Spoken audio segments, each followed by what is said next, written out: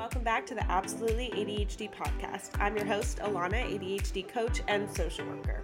I figured out how to manage my ADHD, and now I help others do the same through one-on-one coaching, my content on Instagram, my courses, and through this podcast. My best friend Sam and I started this podcast to help you feel seen and understood in your ADHD symptoms. Each week we explore a variety of different topics, all about challenges related to our ADHD and ways that we can better work through them. As always, thank you so much for your support, and we hope you like this episode. Welcome back, everyone, to the Absolutely ADHD podcast. I'm here with Deniz today to bring you guys a conversation about so many different things, but I'll let you kind of give a little introduction. We were joking a few weeks ago on social media that our least favorite question in the world is when someone says, tell us a little bit about yourself. So of course, I'm going to ask you, tell us a little bit about yourself. I'm going to tell you about my Instagram life. How about that? Yeah. So I am a pandemic Instagrammer. Before that, none of my social media accounts were open. Everything was locked in and I was unfindable. So during the pandemic, I started posting my husband's baking to a separate account. And I'm like, this is so fun. And then I started posting for this account that I have on Instagram. But when I first started, it was a little bit more like people are losing their jobs. They're looking for jobs. Like I've been in corporate America, working in biotech for so long and did so many trainings and things like that. So I was like, what can I put out there? It's kind of useful for people. And then it quickly turned into more kind of ADHD focus because I wanted to help other people like myself, because I am not a big fan of tough love and just, you're in your own way type of a encouragement. It just really became ADHD focused very, very quickly after I started, and I wanted to just help people, and it really matched. So that's my kind of Instagram life.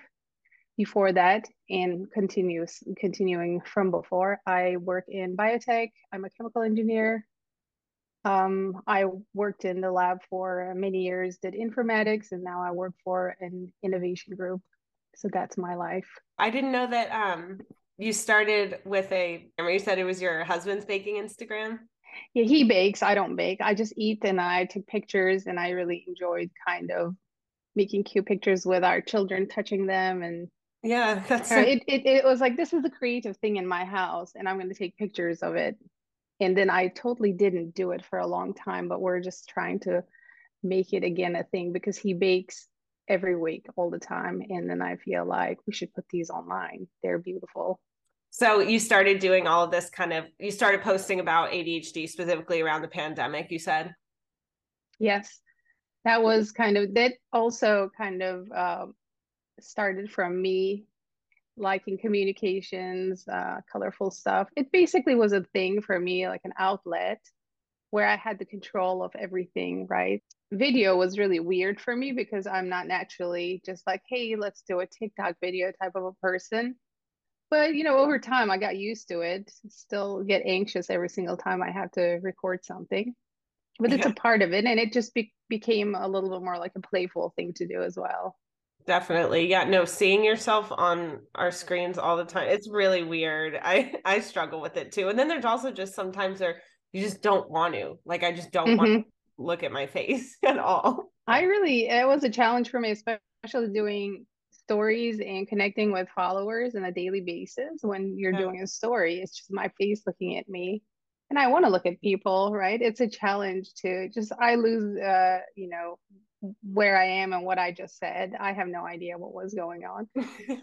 But again, like with time, it just became easier and easier. And people are so nice when I express this is anxiety creating for me. They're like, you don't have to look at the camera. We're happy to listen to you when you're like looking away, because it's our community. Yeah. So no one's expecting like corporate rules or whatever, like proper, I don't know, communication rules. One of the best things that I loved about just coaching with this community too is that I didn't have to feel insecure when I do forget my train of thought or when I, forget what I was about to say, because they get it. They get it. It's just like the best community. So tell us about your beginnings on Instagram. Well, when I started, it was interesting because I was starting for just coaching in general. specifically for young women. And then I started talking more about like my experience as a social worker was a lot of like working with students with disabilities and learning disabilities and job coaching and things like that. One of the kind of groups that I was talking to was about, young women with ADHD. And I love talking about it. And I found that the way that I spoke about it, I feel like people resonated with. And so I, started doing that. Now I coach adults with ADHD, which is so cool. But similarly to, your content, what I love about it is that it's so easy to follow. ADHD, it is confusing. There's a lot of different parts to it. And so I'm just curious, like, is that intentional? Is that something that you've always tried to do with your content?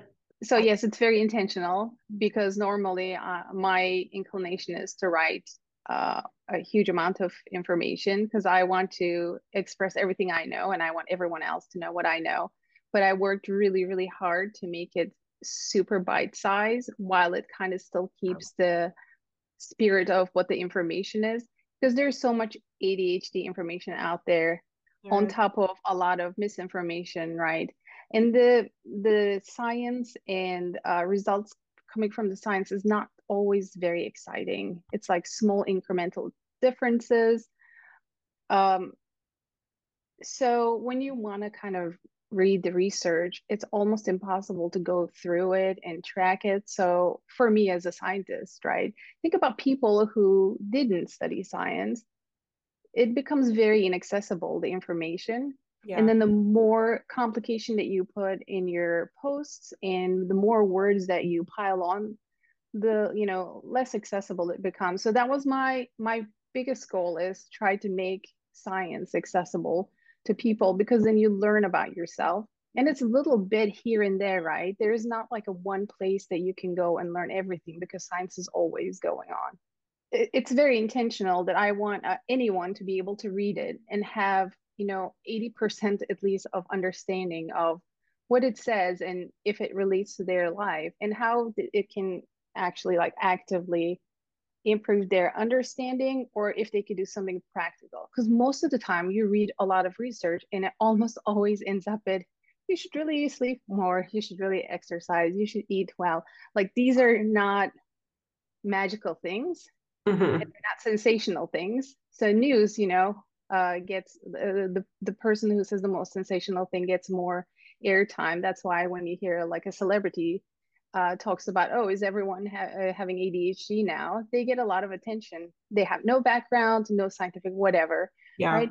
But we can also, as like the community, we can also produce our own information and try to make it accessible to other people within our community. So we can try to make it more accessible to our community so they can make their own decisions between that sensational thing and the perhaps like scientific proven information.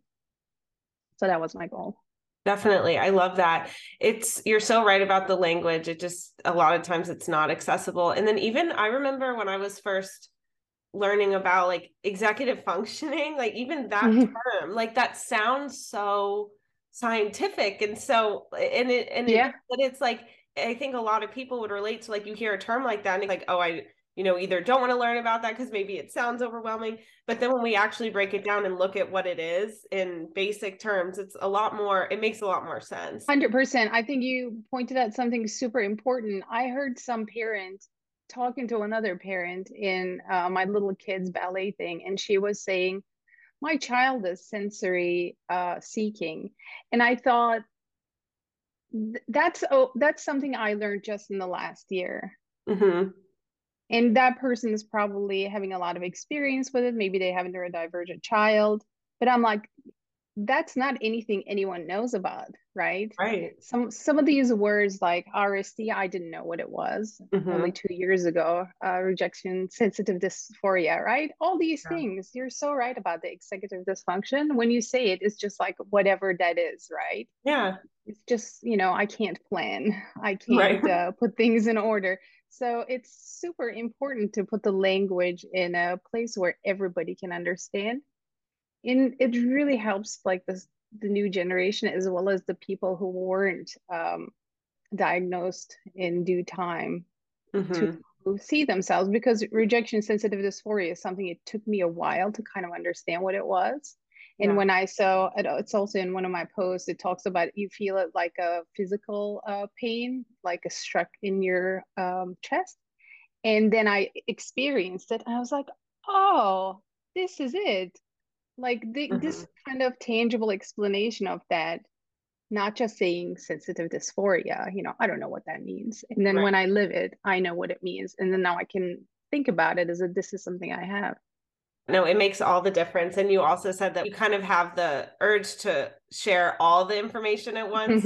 Um, has that been, so is that something that you're still kind of working through avoiding? Every day, Yeah. all the time. So I'll make my posts. Um, but as I do it, I mean, it gets better, right? Everything that you practice you get better at it. Yeah. I go over them before I send it out. I just ask myself, what else can come out of it? Because Mhm. I have like an eye test. When I look at it, if there's too many words, I feel like if I were looking at this, would I feel like, oh, geez, I don't want to read all that. Yeah. So if it doesn't pass my, I don't want to read this test, then I just try to reduce it. I worked through this when I started posting online a lot, which was just telling myself that every piece of information I share, every podcast episode, every post, like that isn't my one chance to get everything I've ever known into this, whatever it is, into this outlet. Like I had to really train myself to remember that. And I still am doing, I'm Mm-hmm. still working through it. Like that initial urge to just include everything I've ever known about this topic. So But true. then it's like, that's one, that's not what people want, but two, that's not helpful either, because a lot of times it is too much and it is overwhelming. Oh my God, we're just like 100% agreement here. Because I used to do like, hey, let me do a video with 5 things, blah blah blah. And actually, you know what? A person wants to hear only one thing. They don't Mhm. want to hear a list of like 5 things that takes 25 minutes to talk about.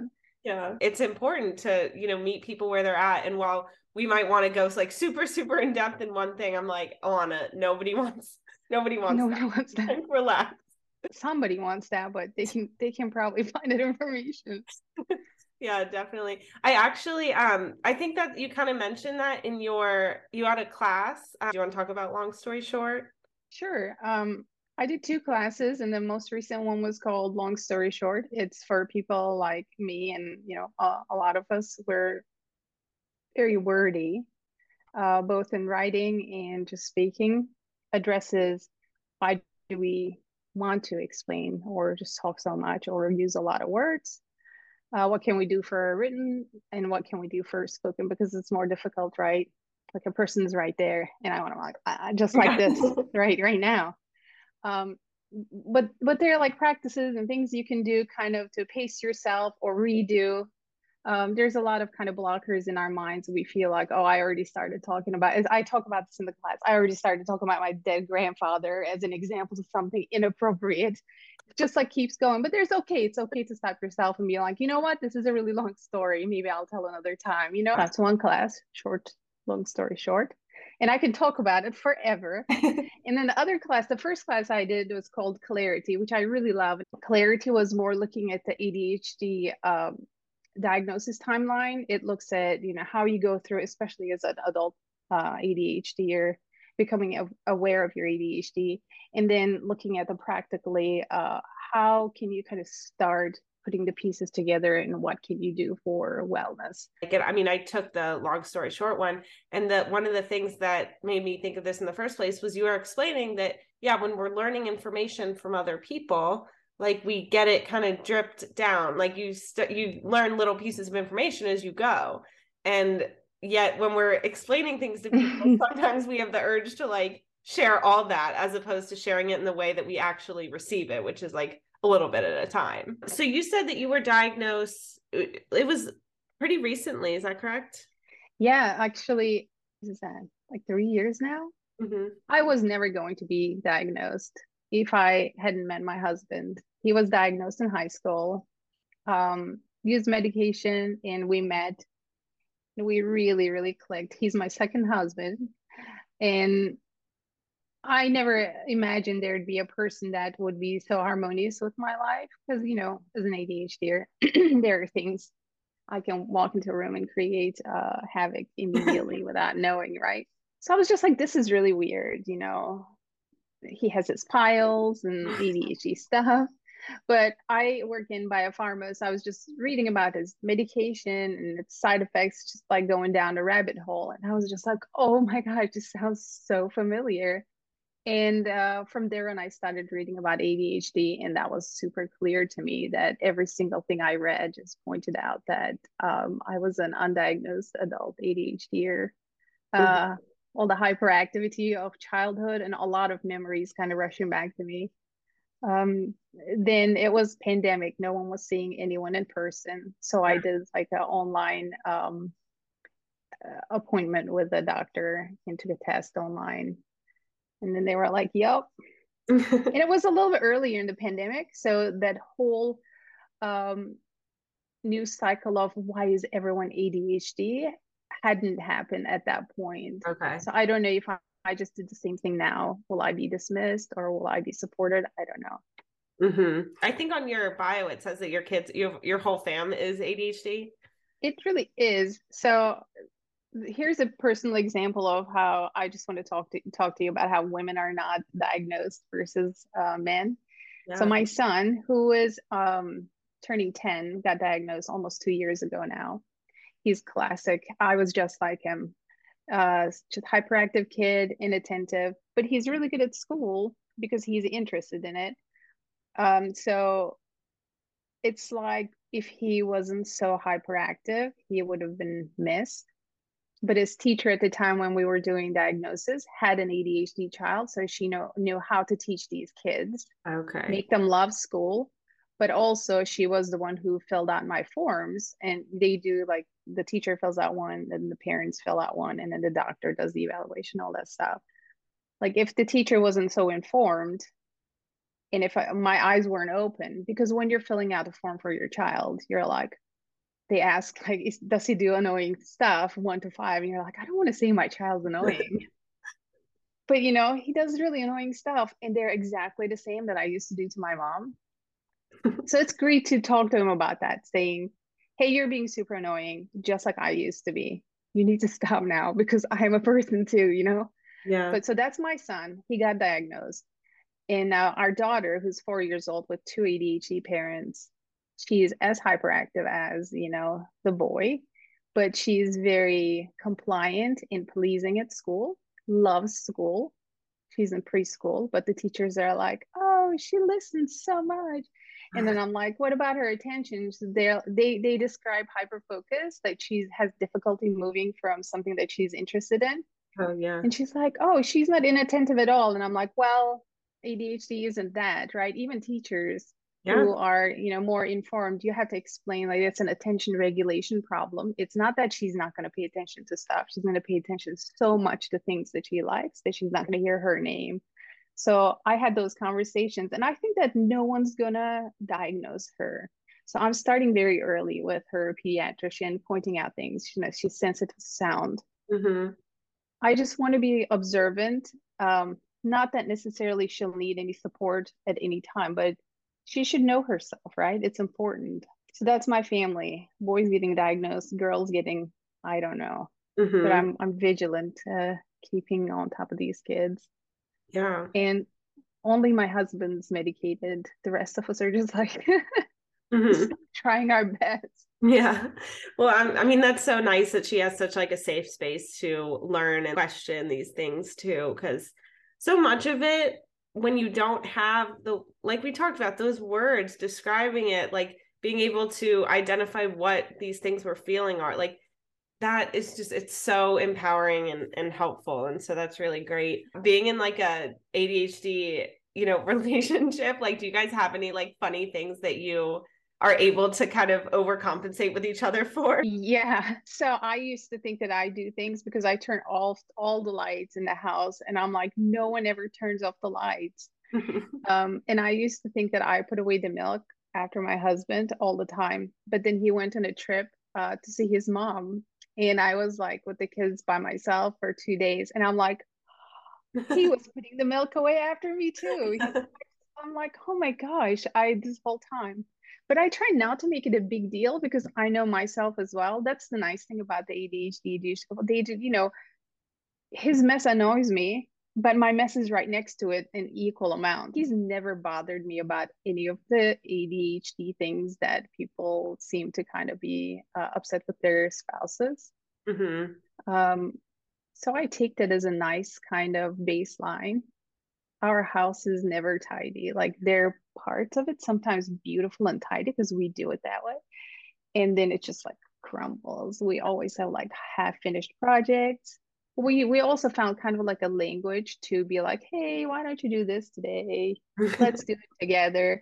It's just like a little bit of a nudging in a friendly way without just making them feel like I'm not going to do this because you're telling me to do this. Body I doubling, know. it's so helpful. And for some reason that it can just make tasks seem so much less overwhelming. It's a strategy I'm always telling my clients about. Even sometimes with, I'll call my friend every time I'm cleaning my room because it just goes by way quicker, as opposed to even just music for me. It's like knowing that I kind of need to like zone out or else I can't focus on the thing I'm doing, or else it just feels too painfully boring. I have to like, my mind has to be somewhere else, like a conversation or something, just anything to make it Yeah, possible. that's such a great example. And this is something I don't recommend, but there is sometimes in the past, before I knew I was ADHD, there were times that I had to finish a task. I remember before my son was born, I was painting his room. And I don't know if you painted any rooms before, but if you're anything like me, I would start, like people just paint. Mm-hmm. I would paint a little bit here, turn a paint a little bit there. It just looks like a crazy person, like a bird, like throwing paint in different spots, but they converge and they become like a wall at the end. Right. So I would do something like I would close the door to the room and say to myself, I'm not allowed to leave this room until this thing is painted like a normal wall. Because I know that if I leave, I don't know when I'll come back, right? It could be Right. weeks. It could be never. It could be never, exactly. I had to paint a patch of my house that I sold before after I sold it because I never got. I'm like, okay, I guess I'll paint this patch. Like it could be never, Yeah. exactly. So there are things that is just like so boring, but I just like make myself do them. So it's a little bit easier now because now I know that this is going to be horrible for me. There are like strategies to make it not the worst thing in the world. I think just knowing is, so important Yeah. what you're going through. Put the words around it, just like you said. And like the support of the community and suggestions. I learned so much from this community. It's insane.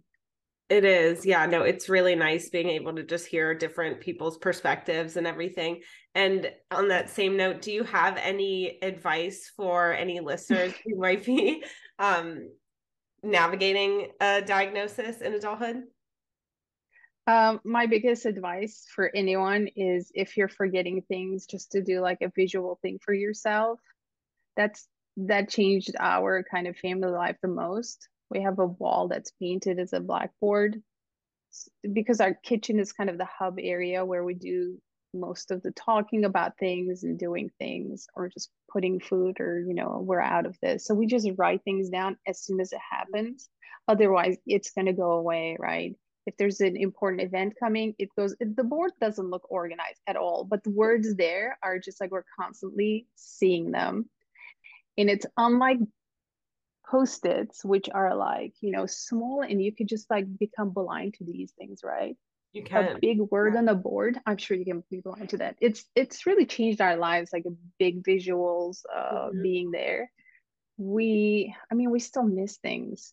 Of course. And then my second advice is, other than the visual systems or whatever that they can do, is just like don't expect this to go away, and don't Mhm.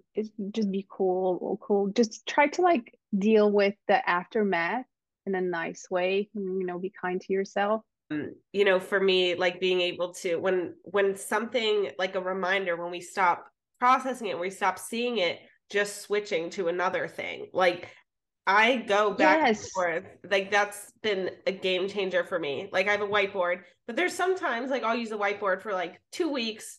My lists are all on there. It's working good. I get super into that for a couple weeks, and then it's just not exciting. And so then I switch to something else. And then at some point, the whiteboard is there again. And I'm like, oh, that sounds kind of nice. So just being able to switch as things lose their interest a little bit. Yeah, that's it. I have one that's unused now, but I use it from time to time as well. It's like, but I become blind to this one, which is like, it's also upstairs.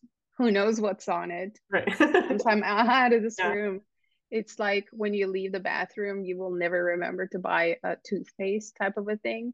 Yeah. Yeah, you're right about the systems though. I'm trying to do a little bit more kind of physical activity exercises. And every day I think, oh, I should contact, XYZ to see their programs, but I will never remember that. So what I instead do is what can I do right now? Like it seems like not organized, but can I go for a walk? Can I do just like weights? Can I run around with the kids? So that's really actually helped me just like not worrying about like a formal way of doing things. It's just like, what can I do right now? Because, I feel like I have time now, I hope. So do something because there's no like magical time that'll come that I'll be like a different person who can do these things and go to places. Right. And when we try and prep for those like bigger things, then those are sometimes the things that we end up putting off because it seems too big. So that's so smart to just be like, okay, realistically, what can I do right now? Like any amount. Especially when we struggle with that paralysis and just initiating things, it's always helpful. Just anything that you can do now is good. It doesn't have to be huge, doesn't have to be a big thing. Absolutely. That's why I really appreciate and can't believe ADHD people doing podcasts. So much planning goes into it, right? Even just for me to run a class, my husband helps so much. Like he's an IT guy. I'm like, I don't want to know how anything works. Can we do that? And I also work in IT as well, but like, I'm just so incompetent. Like if he didn't help, all that stress and organizing and preparing would be just way too much for me. Because people ask me like, how do you do it? You have a job and you have this. And I'm like, I don't think anyone can do all these things. I'm super stressed out. Like I don't sleep before I launch anything. And, I don't know if my work people will listen to this, but definitely I'm not 100% right before I launch a class at work. So don't fire me. But, I think a lot of it comes down to knowing what types of, tendencies we have. I started doing the podcast with Sam, my friend who our listeners are very familiar with. And so there's accountability there. Like we talked about it when we started and we're in this together, which is really nice. And that helps. But I had someone helping me at the beginning, like knowing what to do because I just wouldn't have known. There's so many things and I'm still like learning as I go, but it's a fun platform and it's another way to connect with everyone. So I like it, but I'm so glad that we were able to get you on the podcast and I really, really appreciate you taking your time and joining us. No, thank you so much for inviting me. And it's always a good time when you can meet your ADHD buddies in realish life. I know, not just Instagram Messenger. Do you want to tell everyone where they can find you? And I'll also link your profile and everything in the show notes as well. I am on Instagram mainly. So it's at dt.perry as well. So I'm just going to focus a little bit more on, both health stuff that I'm researching, like supplements, but also just the career related things. So I think the next thing we'll have just like how to do your resume and how to prepare for an interview, those types of stuff. So you guys should definitely check out her content. It's great stuff. But thank you so much for joining. I'm really happy to have you on. Thank you for having me. As always, thank you guys so much for joining us for this week's episode. You can find me on Instagram at Coaching by Alana, and you can find the podcast on Instagram at absolutely.adhd. Don't forget to follow, write us a review so we can help keep sharing this information with more ADHDers. We really appreciate the support, and we will see you next week.